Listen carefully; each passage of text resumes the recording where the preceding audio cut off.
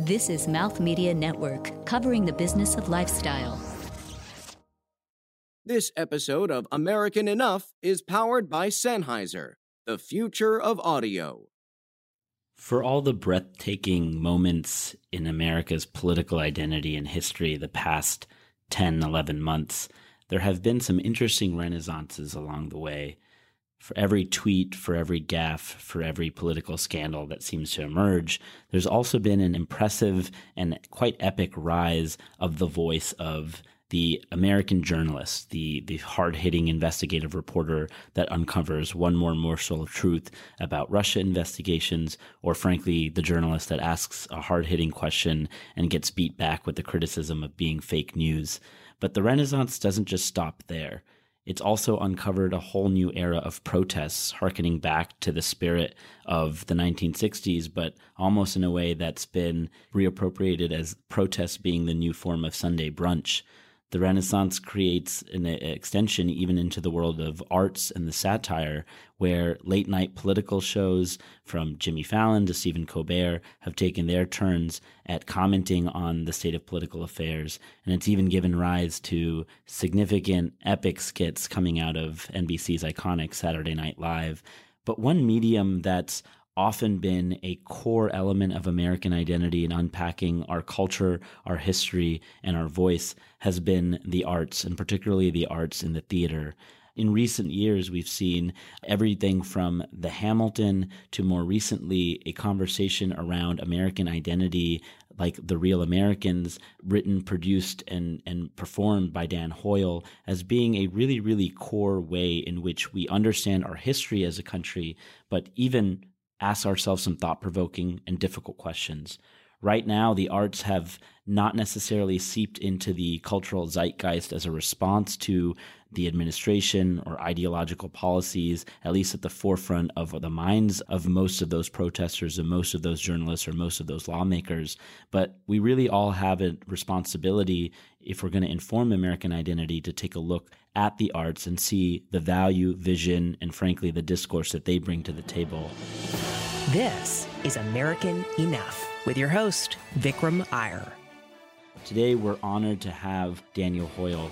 He's not only taught workshops at colleges and theaters around the country, he's actually won awards ranging from the Bay Area Theater Critics Circle Award to the Pew Theater Initiative Award to the awards from the Zellerbach Foundation and the Will Glickman Foundation, as well as Prize of the Hope. He actually was a Fulbright scholar in Nigeria from 2005 to 2006. He's lived in D.C., he's lived in New York City. So at first brush, when you see an impressive background like this, you don't necessarily associate an individual like that to really focus on what American identity is. But perhaps that assumption and perhaps that misinterpretation of what somebody's background means and how it translates into their view of the world is exactly what the challenge is, what it means to identifying American identity and understanding who is American enough. In fact, Dan Hoyle took that impressive background and that vision to understand identity around the world right here within the United States, traveling throughout Middle America, having conversations with everyday individuals like you or I or our neighbors or churchgoers or even self-proclaimed rednecks to really understand the characters that make up our wide tapestry. He reduced all of those visions and those conversations into an incredible play called The Real Americans, which first got its namesake from Sarah Palin's talking point on the campaign trail about where the heart of America truly was. But he brings those voices and he brings that identity to the stage in an incredibly lively way that's been reviewed from everyone from the New York Times and even observed by former alumni of the Obama administration. Now, at a moment in time in which American identity has been really assessed, pointed at, and recast by our current political, cultural, and policy-oriented dynamics, The Real Americans is back on tour and taking a storm not only in Washington, D.C., not only California, but even across the world to Dublin, Ireland, and beyond. Dan Hoyle, thanks for being on American Enough. Thank you so much. That's quite an introduction. I know. I really tried to flex my NPR voice for this one. So tell us a little bit about yourself first. I know that when I read a bio like yours, maybe it's silly to assume that this is not what one would expect the project to come out of your epic body of work would be. But what was your background and what inspired you to get involved in this specific project on the Real Americans and our identity as a country? Sure. So I went to Northwestern University and studied performance studies and history. And that is basically creating performances based on field research. I call it journalistic theater, what I do, which is I pick a topic, whether it be, when I won a Fulbright to go live in the Niger Delta of Nigeria for a year studying oil politics, or with this show when I decided I wanted to travel to small town in rural America. So I got some grants and bought a van and went out for 3 months, originally in 2008, setting up hangouts with folks in small towns and red counties off the interstates, off the coasts. And then, I came back and do audio recordings of folks, take notes sometimes. Sometimes I take photos and then sort of review it all and create characters based on people I met that are representative of stories and are often people's stories, my own writing, sometimes composite characters, to create a piece of theater that tries to give the audience sort of what my experiences were like. And so, there's lots of comedy, but there's also a challenge to the audience to sort of meet folks with empathy and kind of understand the world through their eyes. That's incredible. And what sort of, I guess, between when you started to hone this concept of theater journalism, what sort of shifted from just a pure interpretation of I'm going to use the stage and the written script and kind of a visual demonstration to tell a story about what's going on? How did you shift from that kind of mentality to one in which it was really important to really understand the characters within the country? Because it sounds like from the way that the show is crafted, you're not just doing character immersion for the sake of being a talented method actor, for example. You're doing so to really represent the stakes of what American values are at and how what sort of informs a personal narrative to hold the values that they have. And I guess I'm just curious why you decided to make that transition, or whether it was obvious to you in real time or it sort of evolved over time. Yeah, well, it's something that I started doing right out of college, and I studied in college, and was always interested in sort of the theater of the streets. Like I said, I went to Northwestern, and there's a lot of earnest kids, trying to take on big American plays, and it kind of didn't feel immediate enough to me. So I would get on the red line. Purple line to the red line and get off at a random stop at night and start walking around and talking to strangers. And I would meet up with gigolos in Dunkin' Donuts and street hustlers, and ended up sort of spending the whole summer hanging out with and befriending these street hustlers when I moved to Rogers Park. That material became another show, but it kind of launched me into doing this kind of deep immersion work, and then wanting to really share people's stories in an authentic, nuanced, rigorous way. So it's not just like, I'm just trying to research to get a character that I'm going to do in somebody else's script, but also really get their story. And I think that both being a journalist and an actor, in a way, if you're doing it in a good way, that there's a similarity. You're trying to understand how people think and talk and move and see the world. So there actually is some good overlap there. And I'm assuming through that you've mastered an array of accents and sort of markers of how to demonstrate or play out race and class in terms of how you channel some of these characters. Yeah, so there's sort of a long process I go through. This show, The Real Americans, starts in Wisconsin, where I'm talking to a guy who's telling me we're at the sidelines of a football game, and he's saying, "You're just touring around? Oh yeah, you ever been to New York? Place is freaking crazy. They got those meat sandwiches right in the sidewalk, just cutting up the meat right there in the sidewalk. Prostitutes all over. Every day chasing girls, eating the meat sandwiches. Only problem, traffic." and then I flipped to going back to being at brunch in San Francisco a week later, where somebody's asking, "Hey, do you guys want some of this fruit compote? The pears are house braised, and the syrup was sustainably raised on reclaimed industrial land by an alternative girls' school for children of the Taliban." To show, and so that's what the show plays with. It plays with these two sort of worlds that we inhabit, and me saying, hanging out with my brunch friends, and I was living in the Mission District in San Francisco back then, and people kind of opining about what Middle America thinks, but not really knowing, and me saying, all right, screw it. I'm going to go out and buy a van and go out there and find out.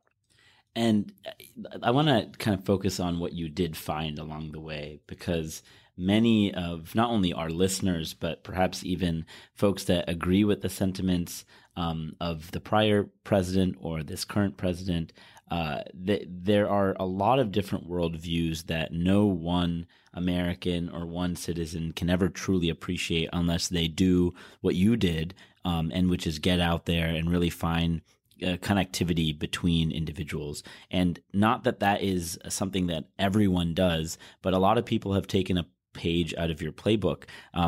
Recently, even non-politicians, Facebook CEO Mark Zuckerberg did a tour of Middle America, frankly, to get a sense of who users of his platform were.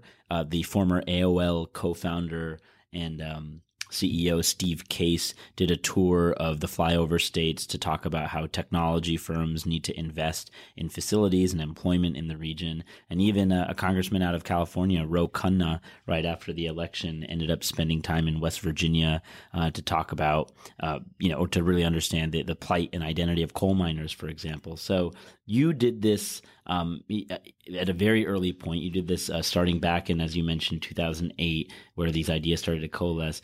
What have you learned? It's easy, I think, for a lot of the names I just mentioned to go do an event. I'm sure certainly earnestly learn something, but then maybe take a photo op and go on with their lives. But you actually have lines in the play that specifically say, can't nobody take away a man's ignorance from them, and that specifically unpack, an alcohol-soaked football fan, or someone from Alabama, a casual racist, maybe a yuppie in California. Are there certain forms of identity that are just sort of cartoonish in their nature and easy to play to? Or do you feel that there are some real truths to the individual that's from Wisconsin and worried about traffic, or the individual from, one part of the country that says it's okay if I don't want to pay attention to what's going on in the world? How real are those versus how cartoonish are those? And is our sort of generalization assumption about individuals from these regions a fair one, or is it a more nuanced one based off of your exploration?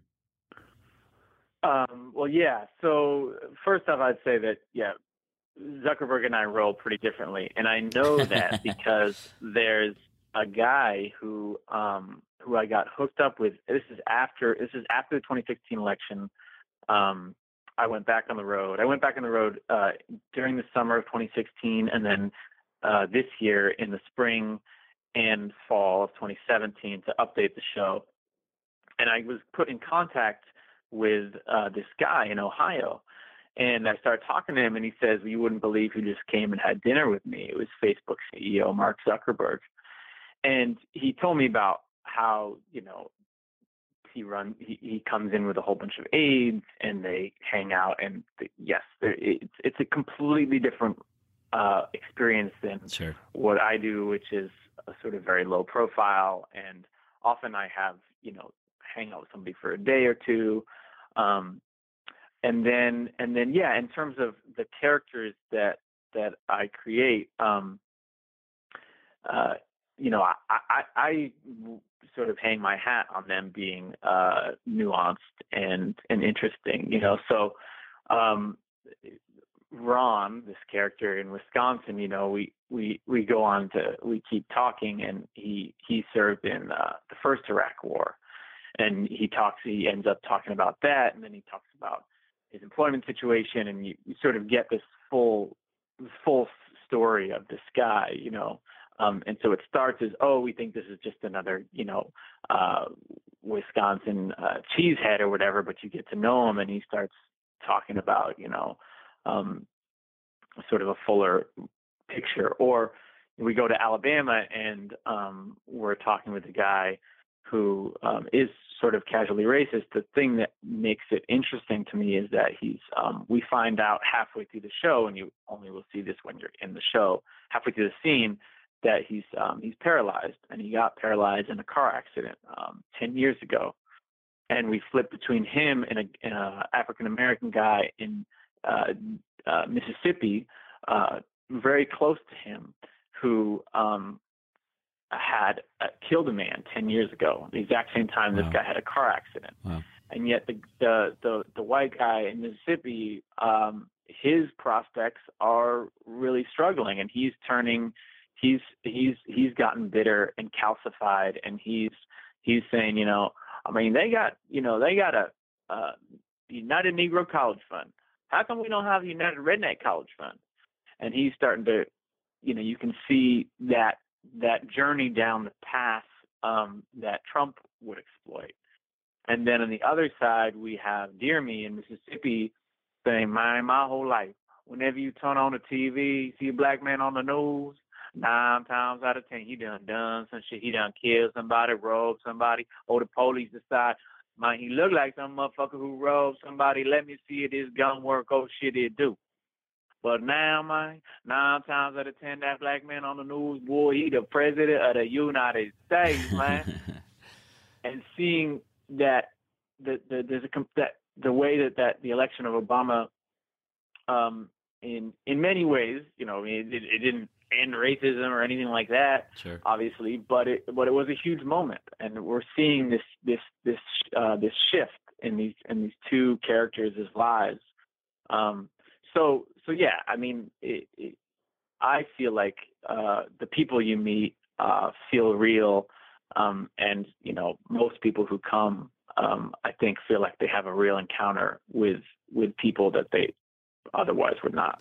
And, you know, it's been sort of viewed in various reviews and coverage of your real spectacular show here that part of the motivation in this project is to make, say, liberal theater goers question their assumption about the other side of the ideological divide, in the same way that we would want to make someone from the opposite side, maybe the conservative theater goers, to also question the other side of their divide. You do this with, you know, it really, as you've already shared, a really dynamic set of perspectives and voices. I'm just curious, how much of, you know, what through your research did you identify individuals kind of understanding or feeling that their own outlook on the world, their own identity as being an American, was informed by politics, and, you know, who is in power or whatever the news of the day was, versus just kind of their culture and their community? Yeah, that's a good point and a good question. You know, those things are in tension, and they work in concert. You know, so somebody like Larry the Cable Guy, who has become a kind of a template for this kind of redneck. Whatever. I'm just, you know, I'm a redneck, you know, yeah. And this kind of proud of claiming that as part of their heritage. You know, I saw that in 2008, and that, I think, by the time you got to 2016, that is now moving into sort of this white nationalist thing, you know, where it starts of this sort of claiming your identity as a redneck or white trash, and owning that and being proud of that. And then, you know, 8 years of internet sort of fear mongering and Fox News as really the backdrop. And it's sort of cliche to talk about Fox News, but you kind of can't not talk about it because it is on all the time. It really is the sort of the soundtrack, the backdrop to a lot of these communities. You see that then move to a place of, when I revisited some of these folks, them talking about things in terms on a more intense level, in terms of the type of stuff we saw in Charlottesville, which is really disturbing, Absolutely. That said, most of the people I talked to, and everyone really except one character in the show, is not there. They're somewhere in the more gray area. Okay. And the title of the show, it's so interesting how when it opened in 2010, I think people understood it as being that echo of that Sarah Palin 2008 campaign line of, I'm just so happy to be here in these small towns, this real America. And people saying, well, what are you talking about? There's no real America and fake America. Every American story is valid, and every American story is authentic. That's what makes America interesting. And now that title is, Trump ran with that concept. Sarah Palin, I think, was in a lot of ways a blueprint for his campaign. I got on the Trump emailing list because I was going to try to go to one of his rallies in 2016, and I get these emails like every week, and almost every email he talks about the real America, the real America, the real America, which is an absurd concept because I'm working on a new project, and I'm interviewing all these refugees, and their stories are some of the most intrinsically American you can imagine if you want to talk about sort of core American values that I think we all share of, hard work and thrift and, entrepreneurship and celebrating individuality and overcoming hardship and all those things. So, the title is provocative and I'm not sure. I don't know if I want to say tongue in cheek, but it's sort of in quotes. No, absolutely, and it is it certainly speaks to the namesake of this very podcast and trying to figure out who is American enough based off of the eyes of others. I guess from both the tongue-in-cheek kind of satirization of those perspectives as well as your very real research and embodiment of those perspectives in your characters. Do you feel that there is something more authentically entrepreneurial or American or inventive in certain parts of the country versus the other based off of your research? Or do you think it's more rooted in the individual, him or herself, and based on the values and ethos they bring to bear? Yeah, I think that, I think one of the things that our country is really struggling with is trying to draw these hard and fast lines around culture. And, the truth is that things are really blurry and things are often messy, and that's what makes it interesting. And I think that, embracing that messiness is really interesting. In the show, one of the brunch characters, in San Francisco brunch character, she's actually from small town Tennessee, and she gives this, and it turns out that her sister has gotten pregnant at a young age, and she gives this long monologue about her struggle with both wanting to support her sister and also feeling like, oh my God, my sister's not gonna achieve her dreams. And she talks a lot about this, what is the real America, and she's marrying this guy who she feels like is not very open-minded, and so yeah, the show sort of walks with that tension and sort of the line that the show tries to walk of asking folks to both empathize and try to see the world through the lives of these other people, and at the same time, have a sense of critical thinking and being like, well, yeah, I disagree with you, and that's okay, and we have different lives, and that's okay. But you don't have to agree with someone, but I think it is important to try to understand where they're coming from. Absolutely. And Dan Hoyle is an actor and writer based in New York City, but has performed over 800 solo performances around the country and overseas to unpack identity of various moving parts. We'll talk to Dan a bit more about the power of the arts and the power of performance in being a bridge to understanding the identity of others. Check out Sennheiser's latest Bluetooth in-ear headphones, the HD1 Free. Premium materials and flawless craftsmanship combined with stunning Sennheiser sound, all in one small and wireless package. And we're not kidding, this makes a great gift. Learn more at Sennheiser.com. And our listeners can get a 25% discount with the code MouthMediaSen at checkout. That's MouthMedia, SENN.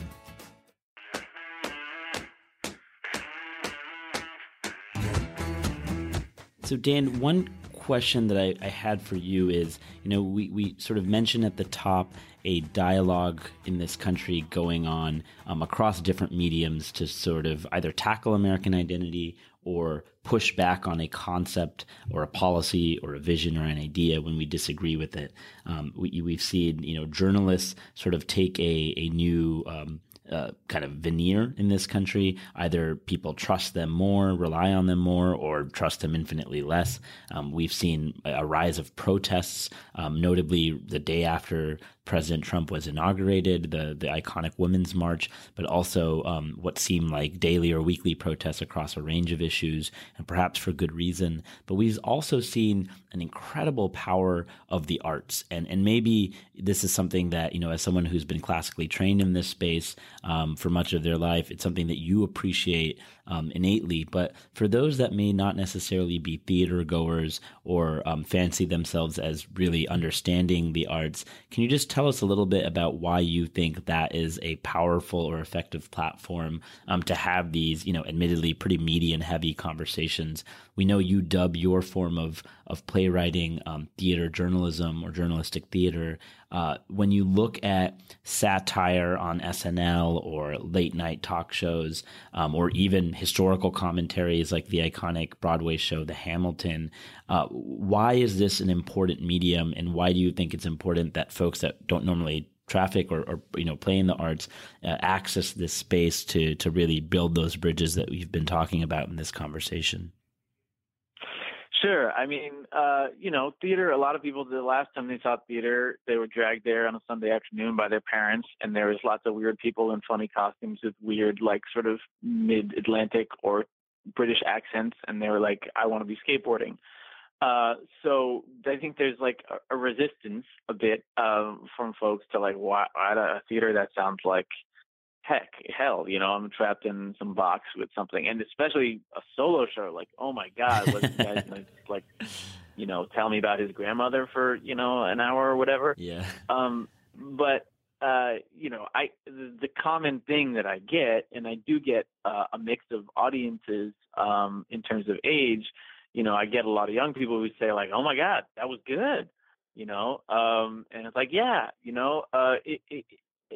I think, journalistic theater, research-based theater, when I'm doing these multiple characters, it's all me and the audience and our imagination, for 70 minutes. And we're going on this tour of small town and rural America. And, there's some songs, and there's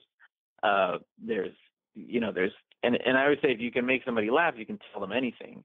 And that's a lot of what these characters do, is they sort of walk back and forth between self-deprecating or knowing sort of commentary on themselves and then telling their story.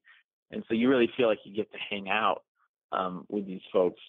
So I think when it's done well, it's really cool, and it's a live experience, and it's something that it's funny because it's a experience in which you have to sort of set aside your own ego as a viewer for a little while. You can't make eyes with somebody across the bar. You can't tweet. You can't. You have to turn off your phones before the show starts. So you're not taking selfies, and so it's asking people to sort of get outside their world, which can be oh, do I want to do that on a Saturday night or a Friday night or a Thursday night or whatever? Well, maybe you might feel no, but once you get there, once you enter into the experience, it can be, I think, really sort of transporting. And so, yeah, I have people come up all the time who are like, wow, that was crazy. I didn't know what to expect. And all of a sudden I'm hanging out in, Harlan, Kentucky, or now we're going to, we're meeting this, Ramon, this Dominican guy, telling me about his Afghanistan war experience, and what it means for him to be an American. And people feel I felt like I met that guy. People say that guy seems like my cousin, or that was like my uncle. And you do it with a room full of strangers, and you have this experience. It's a little bit secular.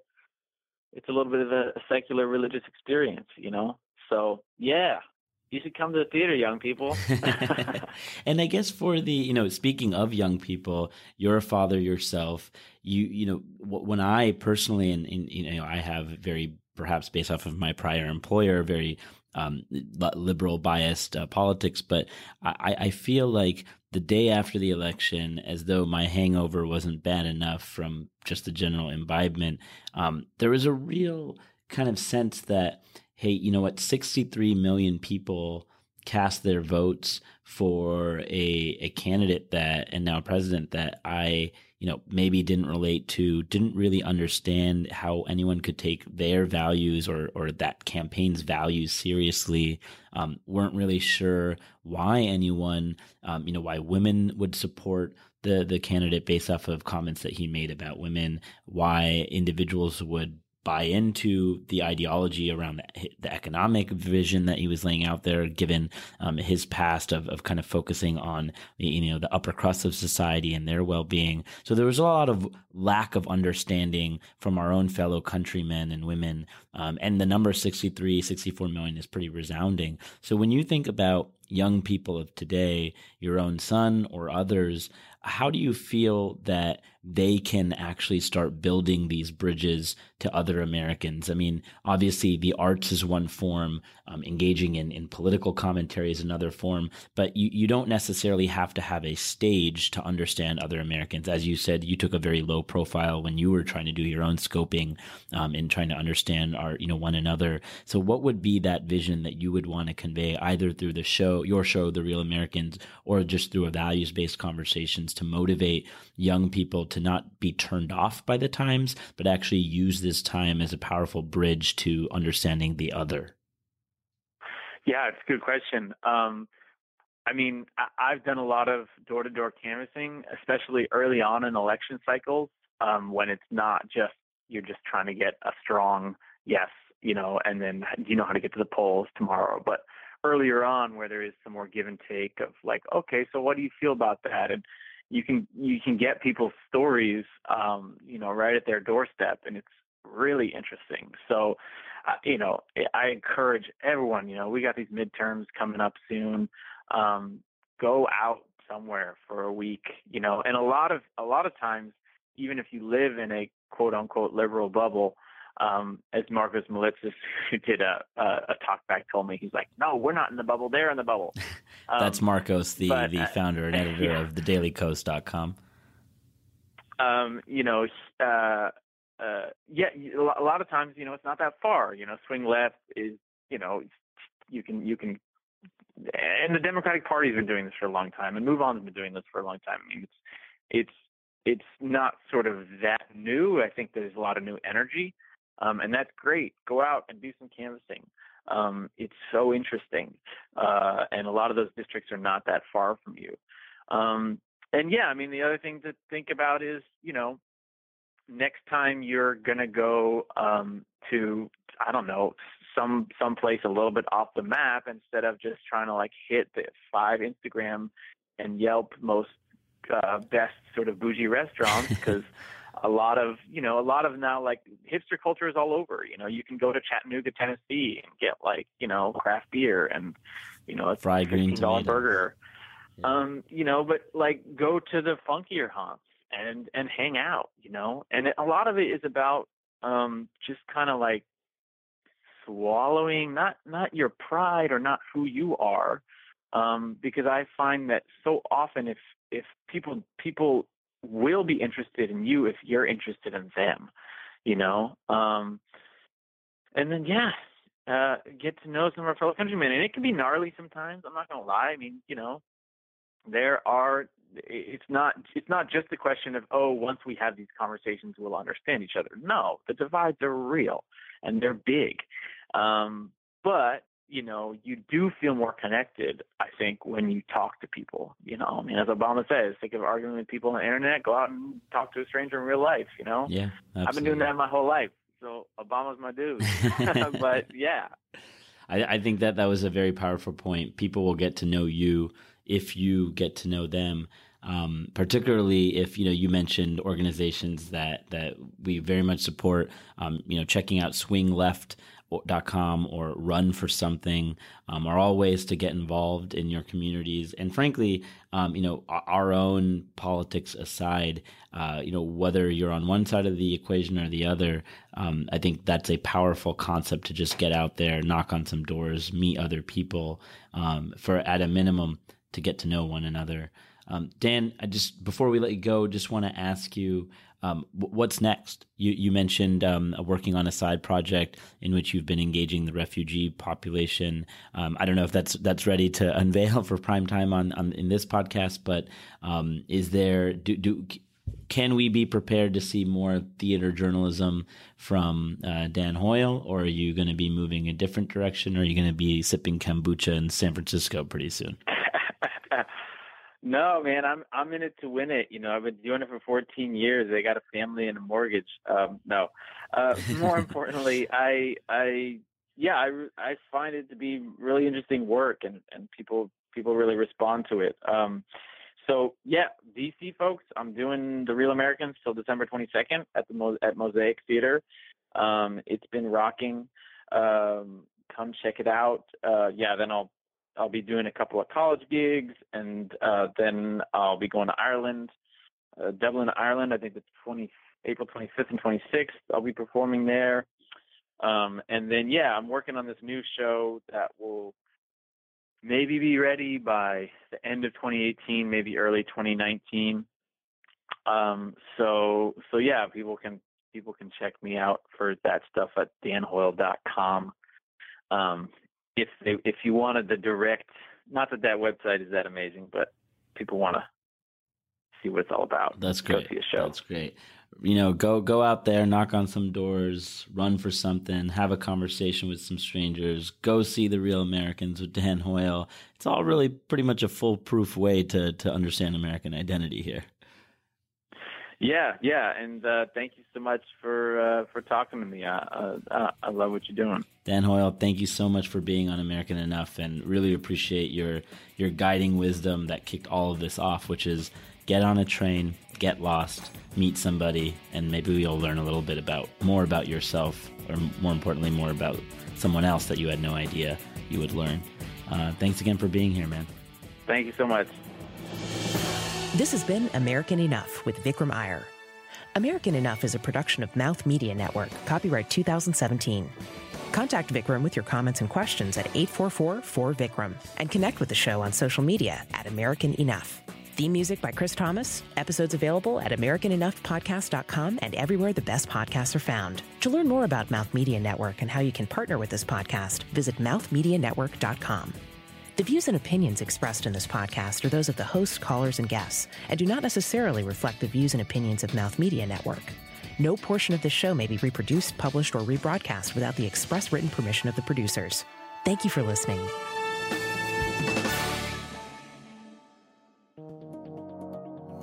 This is Mouth Media Network, covering the business of lifestyle.